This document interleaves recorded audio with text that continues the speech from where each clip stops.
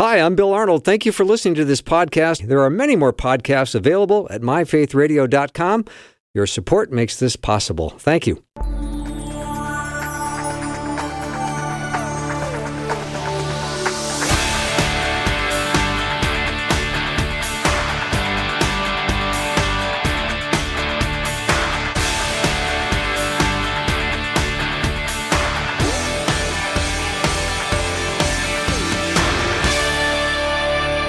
And a warm welcome to the afternoon show. It's time for more with Dr. Mark Muska. Ask the Professor. Some great questions coming in.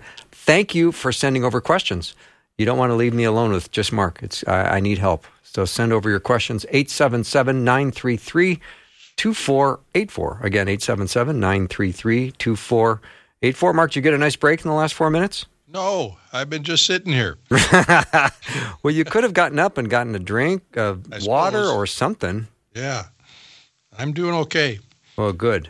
Hey, I got to give a shout out to my grandsons, too. I was just over there today with my wife, watching them. They had to start school and daycare here Thursday, and so we helped out my son and his wife by taking care of them. And I think they might be listening right now. Fantastic.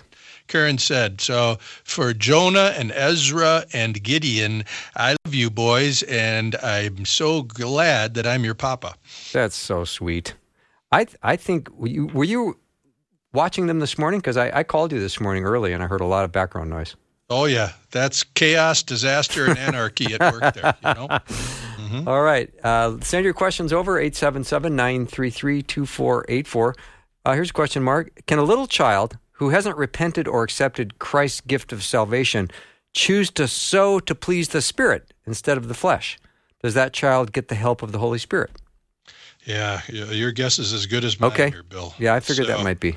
This is a very difficult thing. We struggle to understand this with very young children, all the way from birth, even before birth. This is why the abortion pro-life movement is so strong, because we hold to the idea that these are human beings, even when they're inside their mom yet. And so this is something, though, the church has struggled with. I wish I could say we're all united on this. There's many churches that baptize very young children, just a week or so old, for this very reason, so that they can have their sin dealt with even before they can understand the gospel. And most of those denominations then will have a confirmation with that child later on, usually in their middle school years or so, when they can understand the gospel better, when they will confirm that baptism that was done for them when they were just a little squirt, and so that they can then follow Christ of their own free decision there, and not because someone baptized them when they were a baby. So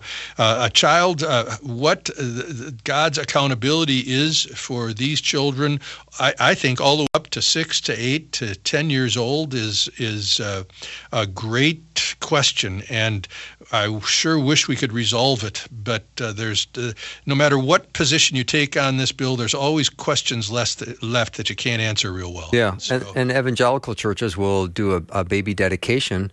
Right. And that doesn't mean the kid's going to follow the Lord. And Nope. There's no guarantee that the congregation that all stand up and say, yeah, we're in this together, is really going to come alongside that child and really nurture them in the Lord. Yeah, that there still is the need for, and that maybe is what we can agree on, that there has to come a time of conscious decision of that human being to depend on Jesus to forgive their sins. Amen. And so some kids can do that. Man, I've had testimonies of students, Bill, 3 and 4 years old, when they talked with their mom before bedtime or something like that, where they knew they did naughty things and that made Jesus sad, and they wanted to be happy with Jesus. So they asked Jesus to take away that so that they could be happy with him. And they say that I knew what I was doing, and I learned more, of course, as I grew older, but that's when it started. And I respect that. I don't think we can get too cynical about that. Mm-hmm. All right, Mark, when people ask me why God commanded that everyone be killed in a place where there was war, and then it says, thou shalt not kill in the commandments, I don't know what to say to them. Can you help? Yeah. Well, what will get you started really well is to get it right in the Ten Commandments to start with, because this is something that has been translated, unfortunately, that misleads people, where you look at the Ten Commandments here, and it says. All right, I'm going to get the exact verse here in Exodus 20. Exodus 20:13 says, "You shall not murder." That word that's used there is the word murder. It is not using the word kill, okay? And there's plenty of evidence in the Scripture that at least we can debate. Not all Christians, again, come off at the same conclusion with this, but especially the two hot-button issues for this that seem to be exceptions to this not killing is in a wartime situation when you are serving in the military, that you can take part in this because it's not personal murder taking place. You're acting on behalf of your country and your home. And although there are wonderful Christians who disagree with that, and they are pacifists, and they will not take life even in a wartime situation. But that seems to open the door, at least that we can have the discussion about whether this is legitimate. And then the other one that's just an incredibly contentious debate yet today in the United States, because it has not been fully resolved, has to do with what we call capital punishment. Are there some crimes where it is legitimate for the country or the government to execute the person who has committed these crimes? Usually it has to do with some heinous form of murder or something really awful where the death penalty is considered. And again, no, the church is divided on this. There are really great people that don't think that capital punishment is Christ-like or godly. And boy, we can get into the passages, and it's a real important discussion. And I think we have to respect one another as we have this discussion and try to figure that out. So the wartime situation, the way I like to look at this, Bill, is in a wartime situation, you are acting on behalf of your country or your community when you are engaged in war with another party. So, and this is symbolized in many different ways. For example, it's common that when there are soldiers that are fighting in war, they must be wearing uniforms. And that uniform indicates that they are not acting personally here on some blood vendetta toward the person that they're fighting, but that uniform says they belong to the United States Army or to the British Army or to the Chinese Army or whatever it is, and they're acting on behalf of their nation here. This especially was poignant in the American Civil War, where you had people who were related. They were cousins or uncles and nephews that were fighting on both sides of the Civil War, and yet they were still trying to kill each other because they were acting on behalf of the Confederacy or the Union in the Civil War. This was not personal at all. If it would have been personal, they would have dropped their guns and hugged and kissed and cried with one another, because it wasn't personal at all. So for the friend that you're talking about, I think you need to draw a distinction there to at least to consider that this may be something that is legitimate. I already talked about pacifism, that and under no circumstances should a Christian partake in killing anyone in a wartime situation. Another theory that's out there is called the just war theory, to say, if this is an instance where there are oppressors and people who are trying to murder people and take their possessions in a war situation, it is legitimate to fight back against them. Maybe the best and latest illustration of this was the first Gulf War that took place in the early 90s. Iraq invaded Kuwait. They wanted to take their possessions, their oil in particular, and they killed a lot of people doing it. And the United States and their allies decided this was a just war to throw Iraq back out of Kuwait and to stop that injustice taking place. So many Christians will adopt that kind of attitude to say in certain circumstances it is justifiable for a Christian to take part in this battle engagement when certain criteria have been met. Mm-hmm. Dr. Mark Muska is my guest. Send over your questions, 877-933-2484. Mark, how should we read and understand this passage? I'll read it. It is Psalm 5, verses 5 and 6. The arrogant cannot stand in your presence. You hate all who do wrong. You destroy those who tell lies. The bloodthirsty and deceitful, Lord, detest. And the question was, God's love for humans, does he really hate anybody, even the most evil of evildoers? I've always heard, love the sinner, hate the sin. Yeah, and that's good guidance in general, but you're going to also run into several other passages in the Bible that talks about God hating those who sin. He hates their sin, but he hates them as well, and so you have to be able to do justice to that. In one sense, God loves the world. He doesn't want to see anyone perish. That's clear in the Scriptures, but there's also a very clear message of wrath and anger that comes up in God against not just the sin, but against the person who is committing these kinds of sins. And I wish that we could resolve that easily, but we're left with some ambiguity there, Bill, if you can see what I'm saying. So we have to respect both of those teachings in the Scripture. Okay. Dr. Mark Muska is my guest. We're going to take a break. Lots more time for your questions. 877-933-2484. 877-933-2484. Send your questions over. We'll get them on the air. Be right back.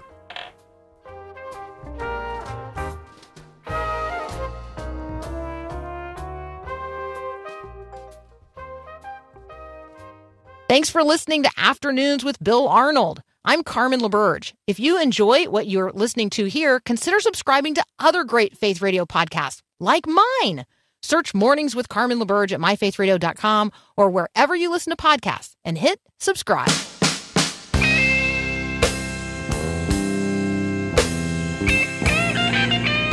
So glad to be talking to my friend, Dr. Mark Muska. So glad we're friends, first and foremost. I miss him. He doesn't live in the Twin Cities anymore. He's in Sioux Falls, South Dakota, coming today, right from the station there. You bet. In Sioux Falls. KC, how is it here? KNWC. I should know that. Jeff Rupp, the manager, I'm going to get a note from him on this. That's going to cost you. Yeah, You're in trouble. All right, Mark, let's see. In Genesis 5, 21 and 22, it says that Enoch was 65 and beget Methuselah, and then Enoch walked with God another 300 years. Mm-hmm. The question is, recently I've heard more than one preacher on the radio say that Enoch didn't walk with God until after his son's birth, but hadn't been walking with God before that. Does the text really say that Enoch hadn't been walking with God? He knew enough to name his son prophetically. I always thought Enoch had walked with God even before he had Methuselah. Yeah, that's interesting, isn't it? I've heard that before. So I don't see much in the text here to indicate that. Enoch is one of the shining lights in here because it says that Enoch walked with God and he was not, or he was completed, for God took him. He doesn't die in this passage, and this is in the middle of everybody dying in this genealogy. It's a unique genealogy in the Old Testament that when it goes down from the generations from Adam all the way down to Noah and Lamech and Noah, that the phrase that stands out is it talks about how long they lived and who they begat and everything. And each one of these people, it ends by saying, and he died. So Adam, verse 5, and he died. Seth. And he died, verse 8. Enosh, he died in verse 11. And so this is significant that we've got Enoch here. It says he was completed. He went to be with God. So presumably he did not die, and God took him home. So I'm not sure about this, that he lived as a sinner. I don't know if it makes any difference, Bill, because he got 200 real good, or 300 real good years in, it sounds like, before God took him. But I also cross-referenced it a little bit, and in Hebrews 11, I think it's verse 5 or verse 4, and then also in Jude 1:14, Enoch is mentioned very favorably, that he was one of the outstanding during this time of the patriarchs, it's called. That's so interesting. All right, Mark, here's another question. Okay. I find this one interesting. I've been reading in the Old Testament and noticed several instances where they describe a man by a phrase, one who is urinating against the wall. They're using a different word, but I'm just cleaning it up here. Sure. Why would the author use a seemingly vulgar description instead of just calling them men? Yeah, this is something where, what is vulgar and what is just an expression that everybody would have nodded and go, oh, okay, yeah, he's a guy.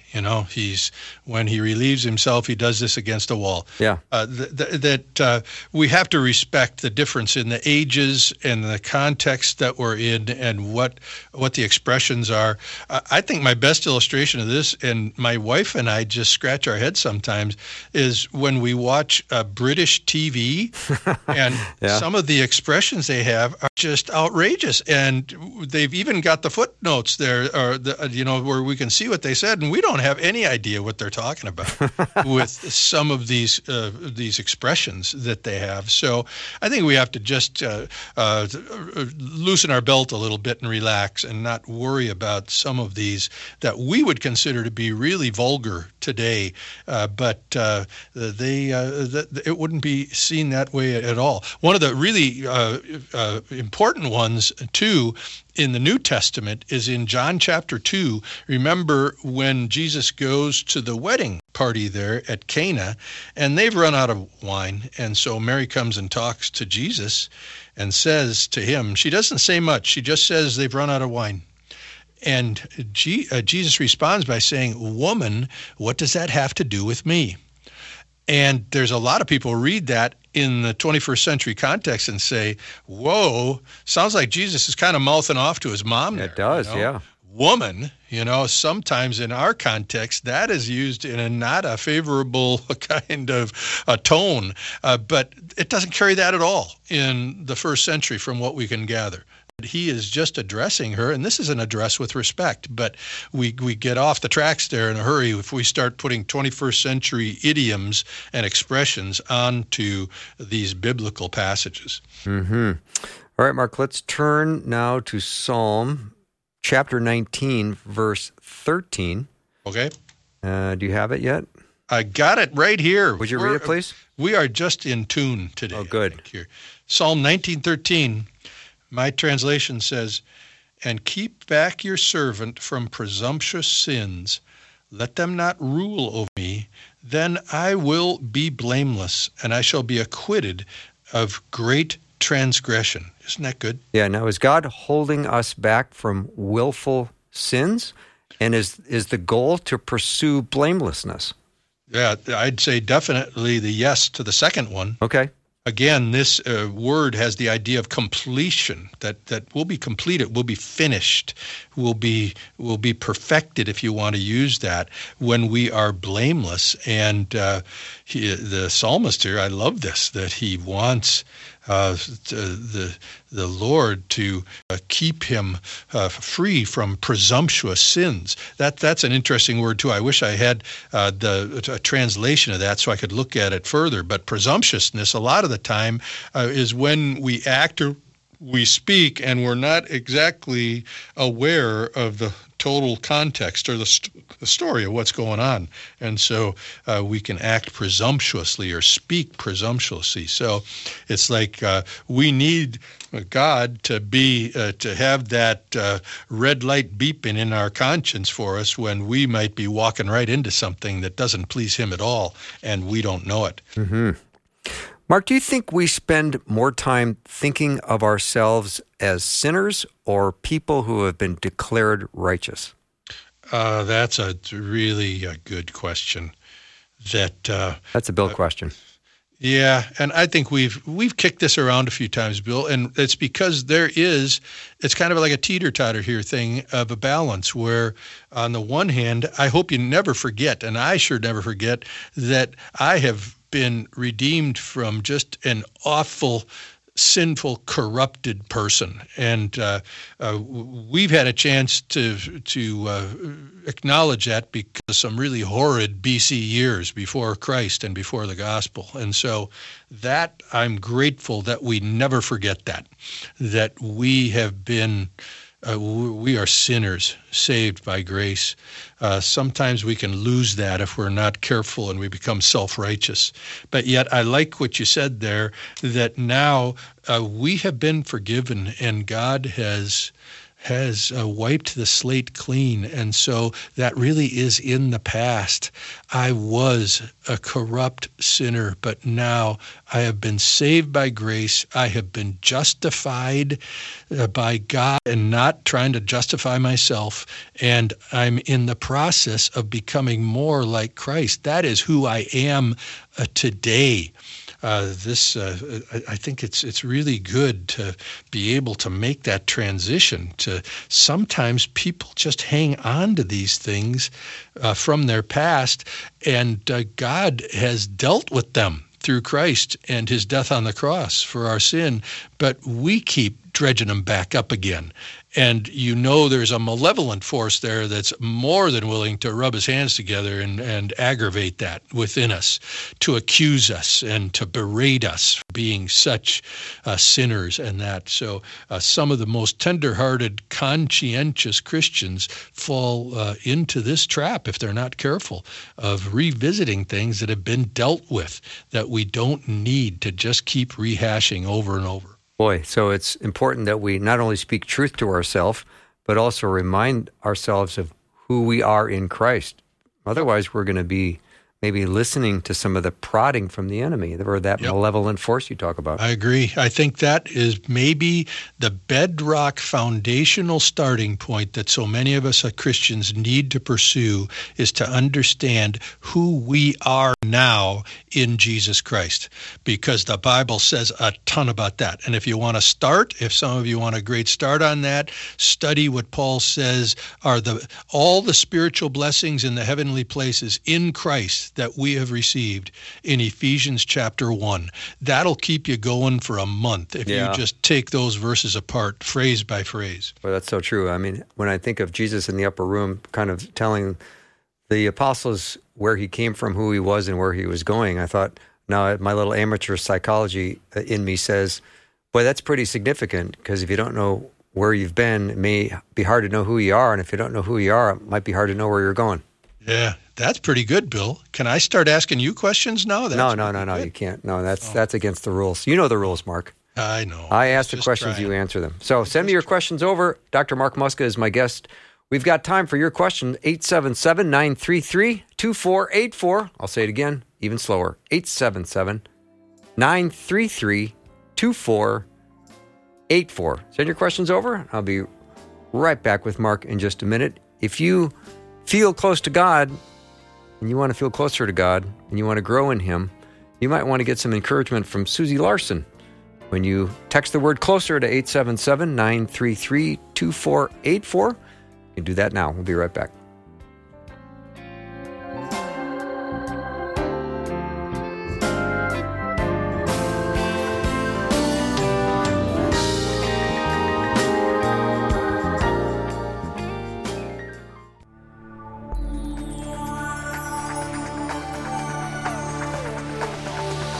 It's the afternoon show with Bill Arnold. Prime time, drive time. Let's get it started. Jump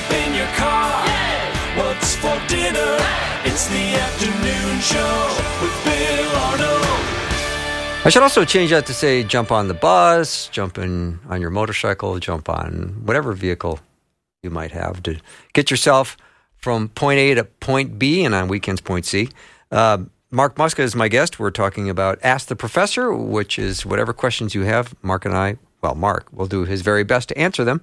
I will be. You did really well with that last one. Don't say that. Thank you. This question comes up, Mark, from time to time. I always think it's worth addressing because, like I was saying to you at the break, sometimes it takes many times of hearing it. But Matthew 16:19, can we talk about binding and loosing? Yeah. The context of this is in Matthew 16. This is where the light bulb goes on for Peter here with Jesus initiating a conversation by saying, who do people say that the Son of Man is? In 16:13, and they knock it around a little bit. They say some John the Baptist, others Elijah, and he says, who do you say that I am? And Peter knocks it out of the park. He actually says something right on the button there. He says, you are the Christ, the Messiah, the Son of the living God. And then it's great what Jesus says to him. Verse 17, Jesus said to him, blessed are you, Simon Bar-Jonah, because flesh and blood did not reveal this to you, but my Father who is in heaven. I also say to you that you are Peter, and upon this rock I will build my church, and the gates of Hades will not overpower it. And then verse 19, the one you brought up, I will give you the keys of the kingdom of heaven, and whatever you bind on earth shall have been bound in heaven, and whatever you loose on earth shall have been loosed in heaven. And then he warned them that not to tell anyone that he said he was the Christ. So this binding and loosing, it seems as though Peter is singled out here. I think we can make a case, though, that the apostles in general were given this authority to bind and to loose, where they are going to be the carriers of this message, this good news, this gospel, when Jesus is gone. He hasn't really talked about that much yet. That troubles them when he gets to the Last Supper and says, I'm leaving you. They're not happy about that.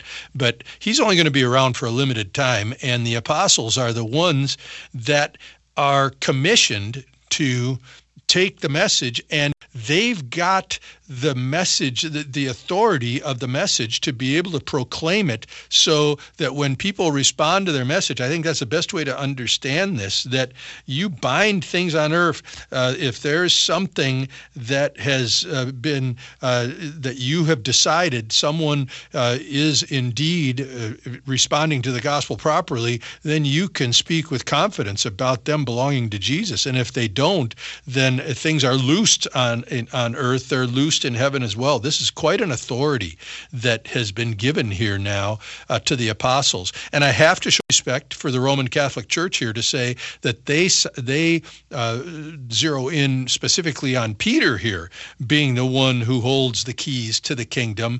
And this is one of the foundation passages that they use to say that Peter was the first head of the church after Christ was raised and ascended. And now they talk about him as the first apostle, or sometimes they'll talk about him being the first pope, and this apostolic succession that succeeded from Peter down through the centuries through these other leaders of the church that had this same kind of authority. Well, there was quite a controversy about this 1,500 years later with the Protestant Reformation, and I really don't want to try to settle that this afternoon with everybody, but it does indicate that these apostles are being given authority, at least Peter is, and I would argue the rest of them as well. They are given the authority to have great power either unleashed or held back on earth and in heaven as well. And honestly, Bill, I don't think they had a clue as far as the reach and the extent of this that's given to them at this time. I can just see them sitting there looking at Peter and one another going, and going, anybody know what he's talking about? I don't know what he's talking. You know what he's talking about? I don't know either. And so it's going to take some time before the full effect of this is going to sink in. Mm-hmm. All right, Mark, here's a question from a Guy named Ben in Sioux Falls. How about that? He's probably Hey, hi, Ben. He's probably right outside the door of the station. Question is, what prophecies have yet to be fulfilled before Jesus comes back? Oh, that's a good one. I agree. We really like to get into this. Before Jesus returns, this is something that, again, we can have so much fun trying to piece this together. It's like an incredibly ornate jigsaw puzzle of trying to put together this predictive prophecy of what's going to be true when Jesus returns. And one school of thought, and I think there's great merit to it, believes in what they will say doctrinally in the imminent return of Christ. You know what imminent means? I used to tease my students that kid back there in row 4, seat 3, it's imminent that he's fall asleep because he's over there, his eyes are drooping and he's nodding off, and pretty soon out he goes. Imminent just means it can happen at any time. And I think we have to respect this as far as the imminent return of Christ. It can happen at any time. Jesus makes it clear in the Gospels, particularly in Matthew 24 and 25, that no one knows the day or the hour when he will return. And he goes further to say, and I'm going to return at a time you do not expect me to return. And so, history, Bill, we've had some people say, well, on June 4th, 1992, Jesus is going to come back. And I hate to be sarcastic at that point, but I'd cross that one off my calendar and say, nah, he's not coming that day because you think he is, and Jesus says he's coming on a day you don't think he is. And so we have to then be ready at all times for his return. And boy, we could unpack that for a while if you want to sometime on this program, Bill, but that means that we're doing what we've been given to do, so Jesus catches us doing what he's given us to do when he returns suddenly and without warning to us. Yet at the same time, so that's one side of it, Bill, that he can return at any time.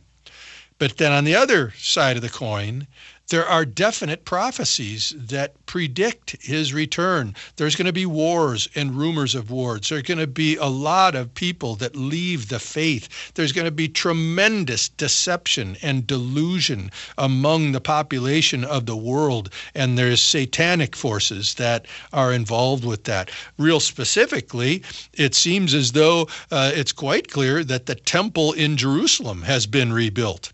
And last time I checked, when I was over there 3 years ago, it's not been rebuilt. They've got the Temple Mount there. They know where the temple goes, but that has not been rebuilt. So does that mean that those kind of things have to happen before Jesus returns? You see how these two are on two ends of the teeter-totter here? Oh, yeah. On the one sense, it could be any time. And on the other sense, it seems like there's things that still need to take place. Jesus also says in Matthew 24 that the gospel of the kingdom will be proclaimed everywhere, and then the end will come.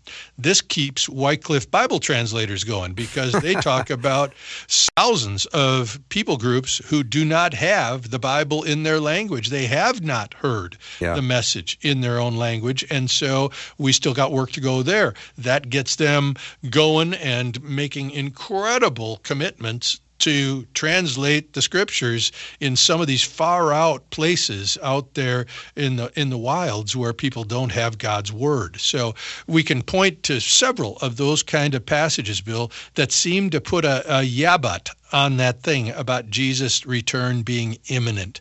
Because of that, some theologians like to talk about his return being impending and not imminent. Where it's coming and it's coming soon, but there are a few things that do have to take place before he returns. And I can respect that. So this is what keeps theologians writing papers and having conferences and having a great time discussing and debating these kinds of things, because I don't know about you, I'm excited about his return. So if we can figure out some of this stuff, this is good. This is fun to have these kinds of discussions. Dr. Mark Muska is my guest. Please send your questions over. I know you have one, 877-933-2484. Mark, it seems like we see in Scripture a pattern of Jesus doing incredible ministry, and then he withdraws to spend time and be alone with the Father. Now, I'm trying to time this question correctly as people are maybe driving home from a busy Monday. Maybe Yes. they've been working nonstop. They didn't get a chance to eat lunch or go to the bathroom as many times as they wanted to in a day because they were that busy. And maybe there's a little bit of workaholism in them. And so all of a sudden they find themselves struggling in relationships or alienating children or spouses, or maybe they're just physically exhausted or emotionally burned out. How do we navigate our way with work and rest? Oh, that's just, this, I don't know if we can point to chapter and verse in the Bible that will give us definitive kinds of guidance with this. This is something where we have to think strategically and bring wisdom into the discussion to say, there's a lot of factors involved here, Bill. It's great to work hard. And when we do our work for the Lord, hopefully it's with everything within us that, we're supposed to love the Lord with all our heart, soul, mind, and strength. And that sounds like total commitment there to serving Him. Yet anybody who's lived long enough realizes if you don't get rest or some kinds of breaks, your effectiveness starts to be lowered. And in fact, you can even start to do damage if you're not careful. And there are needs for things like rest and recreation. I don't think it's any mystery that that's where the Sabbath idea comes into the Scripture. For crying out loud here, we can say even God rested on the seventh day after He created the heavens and the earth over the first 6 days. So it seems to put a spotlight on this idea that withdrawal and rest and refreshment are part of a way to live. And I define workaholism to say that work is all that matters. And you shove aside family and rest and sanity and everything just to keep on with that. And there's been plenty of Christians and ministries in church history who've taken that and they've absolutely flamed out, because they just could not maintain it.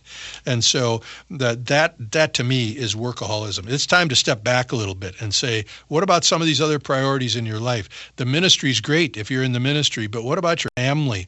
This is one that dogs me constantly, and I think about that if I did that correctly as I conducted my years in ministry. And what about this time of retreat and to withdraw? Even Jesus seems to have enjoyed that time of solitude and refreshment and prayer with God. So there's more than one factor in this equation, and far be it from me to tell you what the magic formula is here, but I hope you can talk with people who have wisdom that can help you to bring this kind of even-handedness to your life. Yeah, that itself is wisdom. So thank you for that. Dr. Mark Muska is my guest. We're going to take a short break and then come back. We've got time for your question. So if you think we don't, we do. 877-933-2484. 877-933-2484. I say that, but if we get 29 questions in the next 10 minutes, then I'm in trouble. Be right back.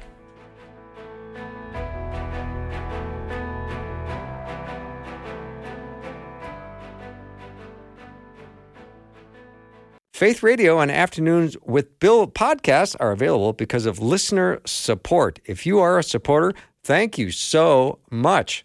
Becoming a supporter today by visiting myfaithradio.com.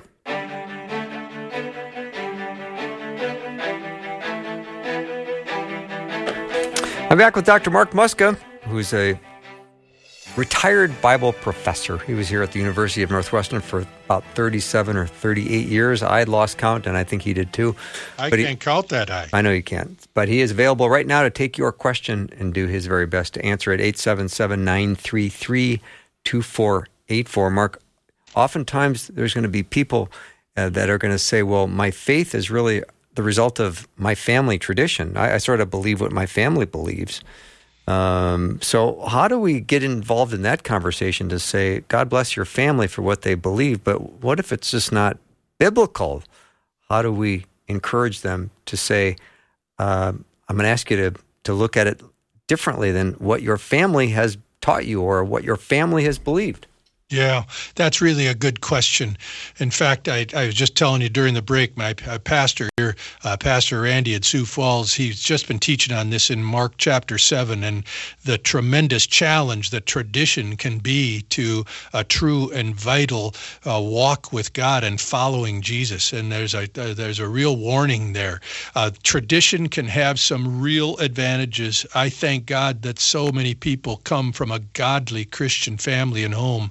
But you know, you ever heard the clever little witty statement, Bill, that says that God doesn't have any grandchildren. And so you can have parents who believe and people in your family that have lived wonderful lives depending on Jesus to forgive their sin and to help them walk with God.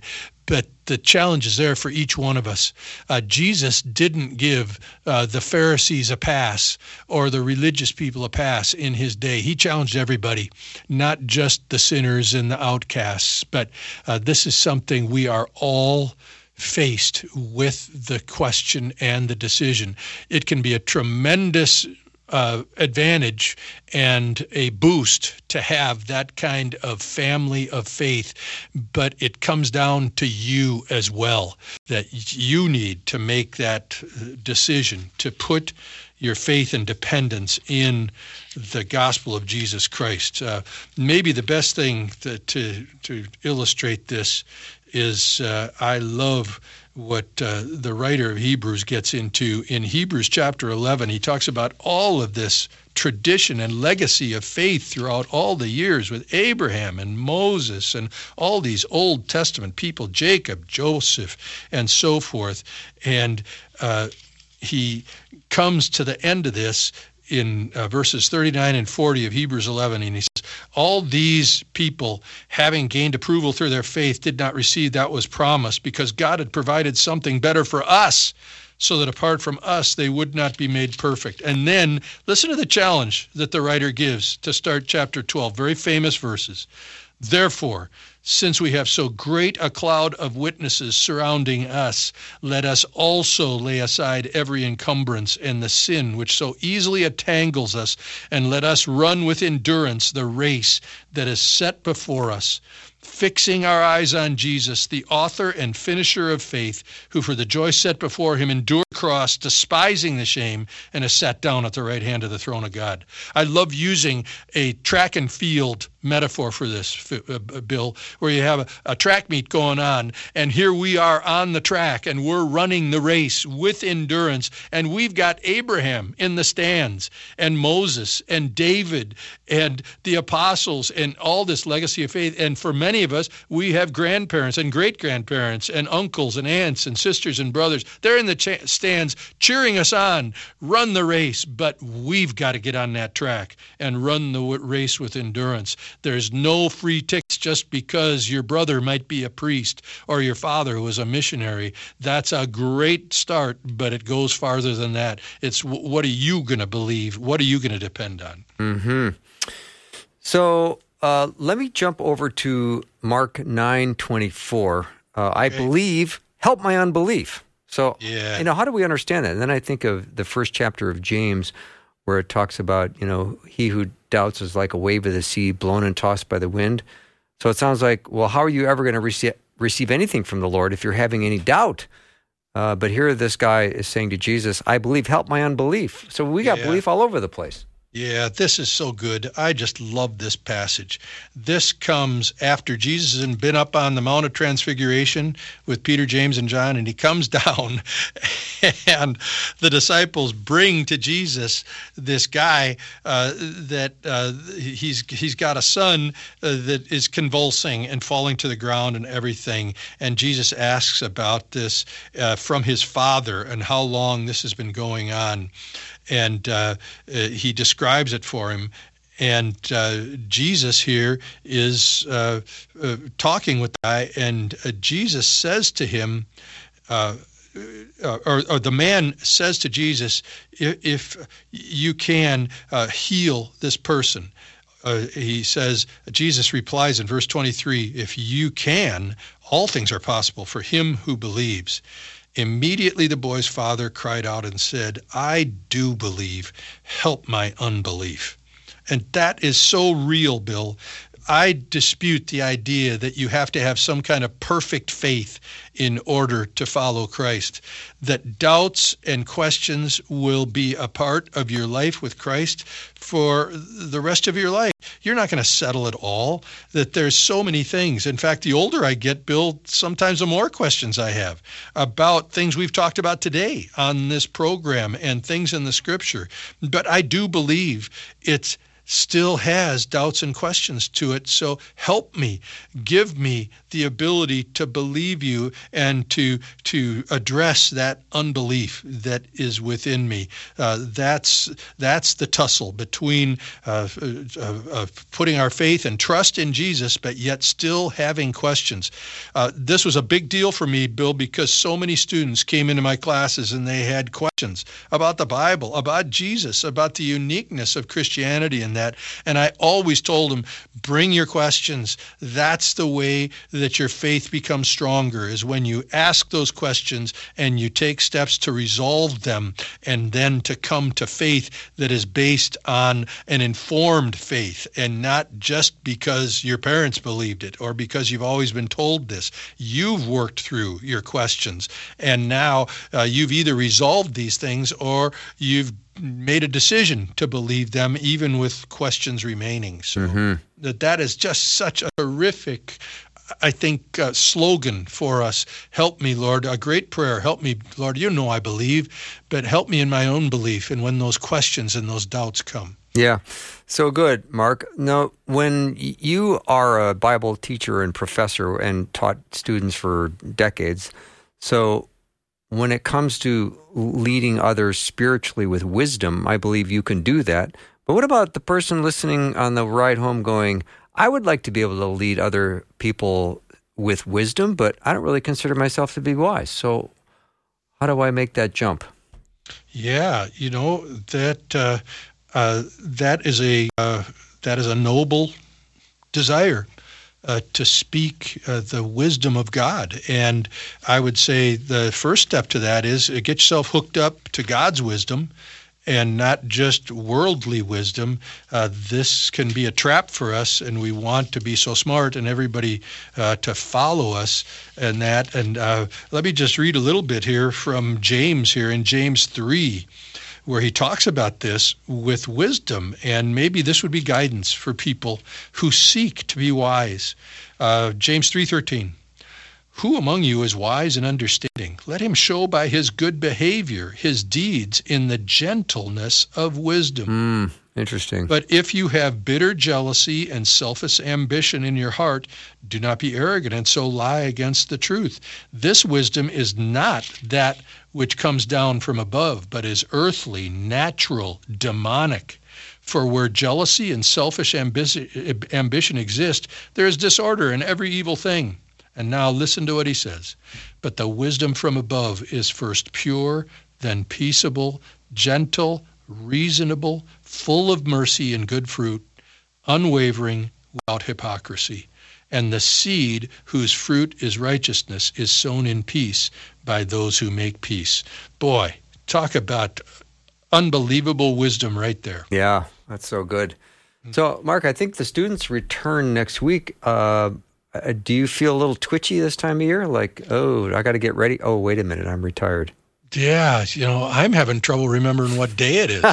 Every day is Saturday when you're retired, so. But I'm still teaching some courses online. I still got my hand in a little bit, Bill, but it does, when the fall comes, you can't just forget all those years. And I wish these students heading for college, whether it's a Christian college or a state college, that you learn all you can during these years and devote yourself to it. It's a unique time of your life. It's not going to last forever, just a matter of a few years, and take advantage of the opportunity. Learn everything you can while you have the chance. Yeah. Were you a good student during undergraduate? Pretty good. Oh, good. I became a much better student when I put my faith in the gospel, though, because I really was hungry for God's word. Yeah. You were able to pursue baseball and academics at the same time.